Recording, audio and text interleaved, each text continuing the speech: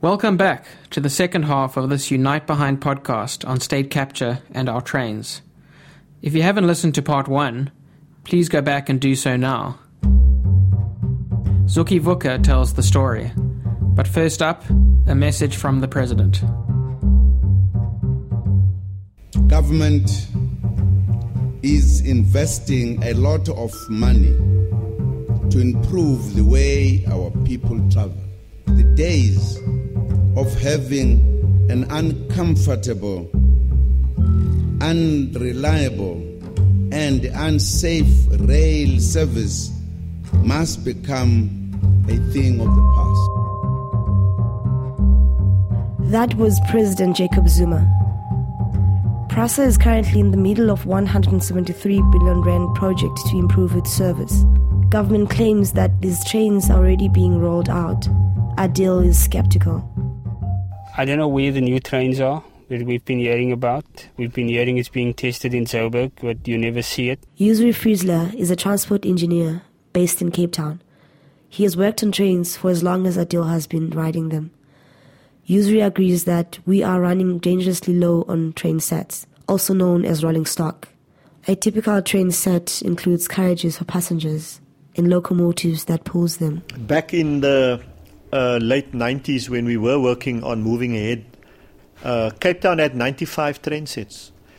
And in the last 6 months, I think PRASA or Metro Rail in Cape Town has never had more than running on any given day between 61 and about 68, 69 train sets a day.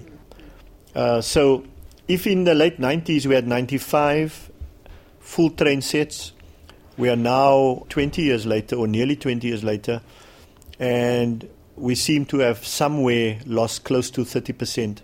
82% of train cancellations is because of unavailability of rolling stock. And I think that's far more important. The first new trains from the new factories in Gauteng are due to come off the shelf late next year. And the first new trains coming to Cape Town will be 2019. What we will look like in 2019 in 2 years' time, given the rate of decay, which has been very rapid in the last 6 months to a year, is anybody's guess. So we have a system unfortunately falling apart. The shortage of train sets mean that trains come much less frequently. Locomotives that could pull up to 12 carriages today pull 5 or 6. This explains why the trains are overcrowded, leading to very dangerous conditions. People are so scared of losing their jobs that they're hanging out of trains. They are on top of trains. And I don't think people are doing it in order to be adventurous. I think they're just trying to save their jobs. The president said that a lot of money has been allocated to fixing our trains. So why is the system falling apart? The short answer is state capture.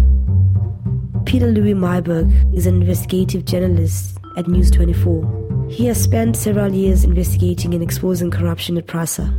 The key PRASA tenders or contracts that I've been looking at include the 3.5 billion rand tender for new locomotives that PRASA awarded to Swifambo Rail Leasing, a little-known middleman company that ultimately bought the trains from a Spanish manufacturer called Voslo España. And as we now know, these trains were found to be technically unsuitable for South Africa's rail lines. So I think this contract very clearly shows how corrupt tenders ultimately has a real impact on commuters in South Africa. It's also very interesting to follow the money trails around these deals. In the Swifambo locomotives tender, for instance, we could trace how 80 million rand from the contract was later channeled to individuals who were very closely associated with President Jacob Zuma.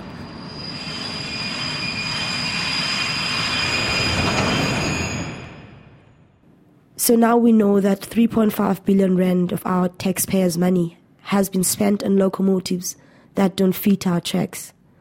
We know that this money went to friends of our president and to companies in Europe. There are new train sets and other things on the way, but they are well behind schedule.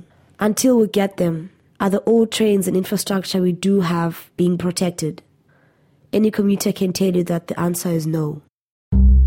The second biggest cause of delays is signaling system failure. This was the cause of delays experienced by Adele on Monday. Signaling systems for trains are very similar to traffic lights for cars. Here's Yusry again explaining how signaling works. It's a very simple green for go, red for stop. When signals don't work, they then have to be done according to a safety protocol, which means that individually trains move, and trains move only when they get permission. The problem is, being an old system, that it's got copper in the cables, and copper, is recycled by various people who just steal it from the sleeves. In fact, the Chamber of Commerce a couple of years ago actually showed copper exports from Cape Town actually lists as an export. Now, we have no copper mines. The only thing we have is copper stolen and then exported either nationally or offshore, which is quite strange. So we have an industry of copper theft, and the existing system is unfortunately still copper. In 2013, PRASA entered into a 1.9 billion rand contract with the Thales Mazia Consortium to install a new fiber-based signaling system to replace copper. Yusry explains the benefits. The first plus factor from a copper theft point of view is, of course, it's not copper, it's fiber. There's no real reason for anybody to steal fiber. This project is expected to be finished in 2018. As Yusry points out, illegal copper exports have become a professional multi-million rand industry. To steal copper, criminal syndicates deploy teams of operators with tools and large vehicles to commit the crime. These operations can be easily prevented through improved access control systems to stations and tracks, CCTV cameras and security guards. Pieter-Louis tells us, why isn't this happening? The second important tender that I've been looking at was the contracts awarded to Siangena Technologies. It's a company that supplied PRASA with equipment such as access gates, CCTV cameras, and some other security-related products. These are also contracts that are in the region of about 4 billion rand. So we're talking about very big contracts. And some of the dealings around it involved former PRASA CEO Lucky Montana enriching himself through properties that were acquired for Montana with the help of a lawyer who acted for Siangena Technologies. So, long story short, it appears that the company gratified or bribed Lucky Montana, so the kickback cycle becomes very clear. There's also been questions raised over the quality of the equipment or products delivered to PRASA by Siangena Technologies. And once again, obviously, then that has a direct impact on the South African commuter. Soon after we interviewed Pieter-Louis, news broke that he was being investigated by the police for exposing state capture in his book, The Republic of Gupta. According to Yusry, another consequence of the security failures has been the worst rise in train vandalism in our city's history. In the last 2 years, we've had 101 coaches satellite. And that's just horrendous. The replacement cost of that is a couple of 100 million rand, even for old coaches. And it's just not possible for PRASA to replace 100. So those 100 train sets are gone. At that rate, 2019 will be much more scary. And I really have no idea how people will get to work. While many blame commuters, Yusry doesn't believe they should be blamed. What's happened in the last 2 years is, in my view, perhaps far more sinister. Some of the wanton violence, for no apparent reason, in my view, is probably not just frustrated commuters. It's something beyond that.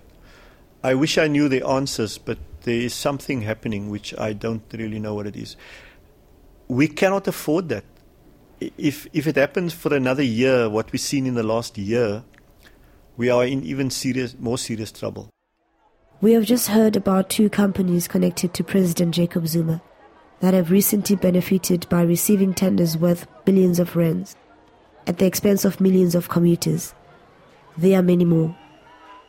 A recent investigation by the National Treasury found that 96% of the contracts PRASA awarded between 2012 and 2015 were considered illegal. Over the past 6 months, I have heard hundreds of stories like Adele's that breaks my heart. I have seen how state capture is not just found in newspapers, but is something being lived by poor people every day. I am angry that 23 years after apartheid, black people are still being dehumanized because of the selfishness and greed of those who are supposed to serve us. This is what guided me to the NPA office. I knew I was risking arrest, a criminal record and more. But if things are to change, we as young people can't continue to live in fear. We must act.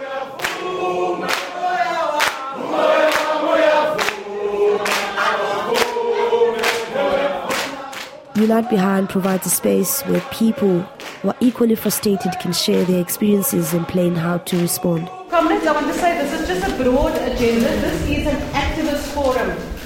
In other words, it's our forum. We are just going to guide by putting out some areas for discussion, but we really want, as activists, to speak to the issues affecting us, and hopefully coming out of this is a program of what is to be done. What are we going to do, given all the issues that we are affected by, and particularly the issues around Metro Rail. This comrade wakes up at 4 a.m. to catch that train. And he says that train, by the time it reaches Khayelitsha, it is so overloaded. And that people start fighting just to get inside that train. There is a need to add more coaches to the train. Good evening, everyone. I'm Fahmina. I stay in Woodstock. I used to travel train before. I don't anymore because my safety was compromised. It's not safe. The conditions on the trains are atrocious. And I had a bad experience on my way to Mitchell's Plain one day also, with no security visible, no police visible between certain stations. Things happened, and you were sitting there shivering and didn't know what to do or where help is coming from. Things just went on around you, robbing of people, and you just sit there and pray that these people are not going to get to you. Then and there I stopped using any train services. I opt for the bus or the taxi. I'm Marcus Solomon. I'm from the Children's Resource Center. And the issue I want to put on the table, I won't be long, is the issue of children on the trains. We need to develop a culture of love and care, especially for our children. You know what some of the children say? Adults throw them off the train. Because they say, well, I'm going to work, you're just going to school. It was at this forum that we decided to occupy the NPA and demand President Jacob Zuma's arrest.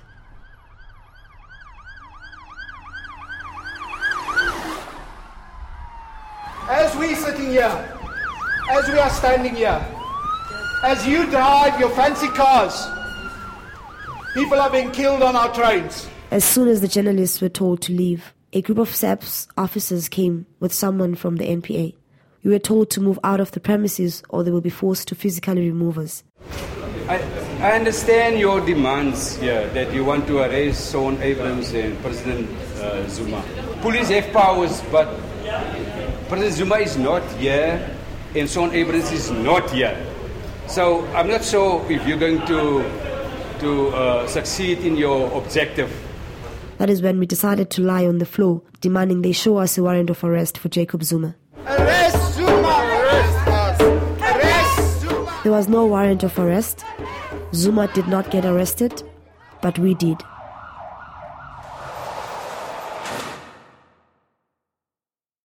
Zukie was held overnight. She was released on bail the following day. Here she is, addressing supporters from Unite Behind and other organizations. Amandla! Amandla! Comrade, firstly, thank you so much for being here. Together we stand, individual before. We were handcuffed and we went to the Central Cape Town police station. Once we got there, processes and procedures were followed. I don't want to lie, it was not nice, but we were denied medical treatment. Some of us have got illnesses, but we're glad to be outside and continue the struggle. But one thing I want to say is that it does not end here. This is just the beginning. Amandla!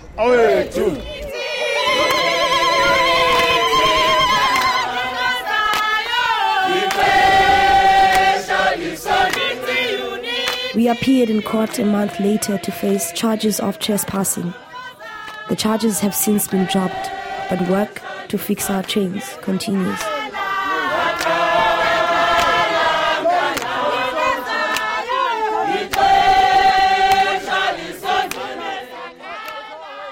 You have been listening to a podcast by Unite Behind. In the next episode, we continue our investigation into state capture with a focus on land. We ask why, 23 years into democracy, our cities are more divided than ever before. My name is Gavin Silber, and this podcast is produced in collaboration with Sound Africa.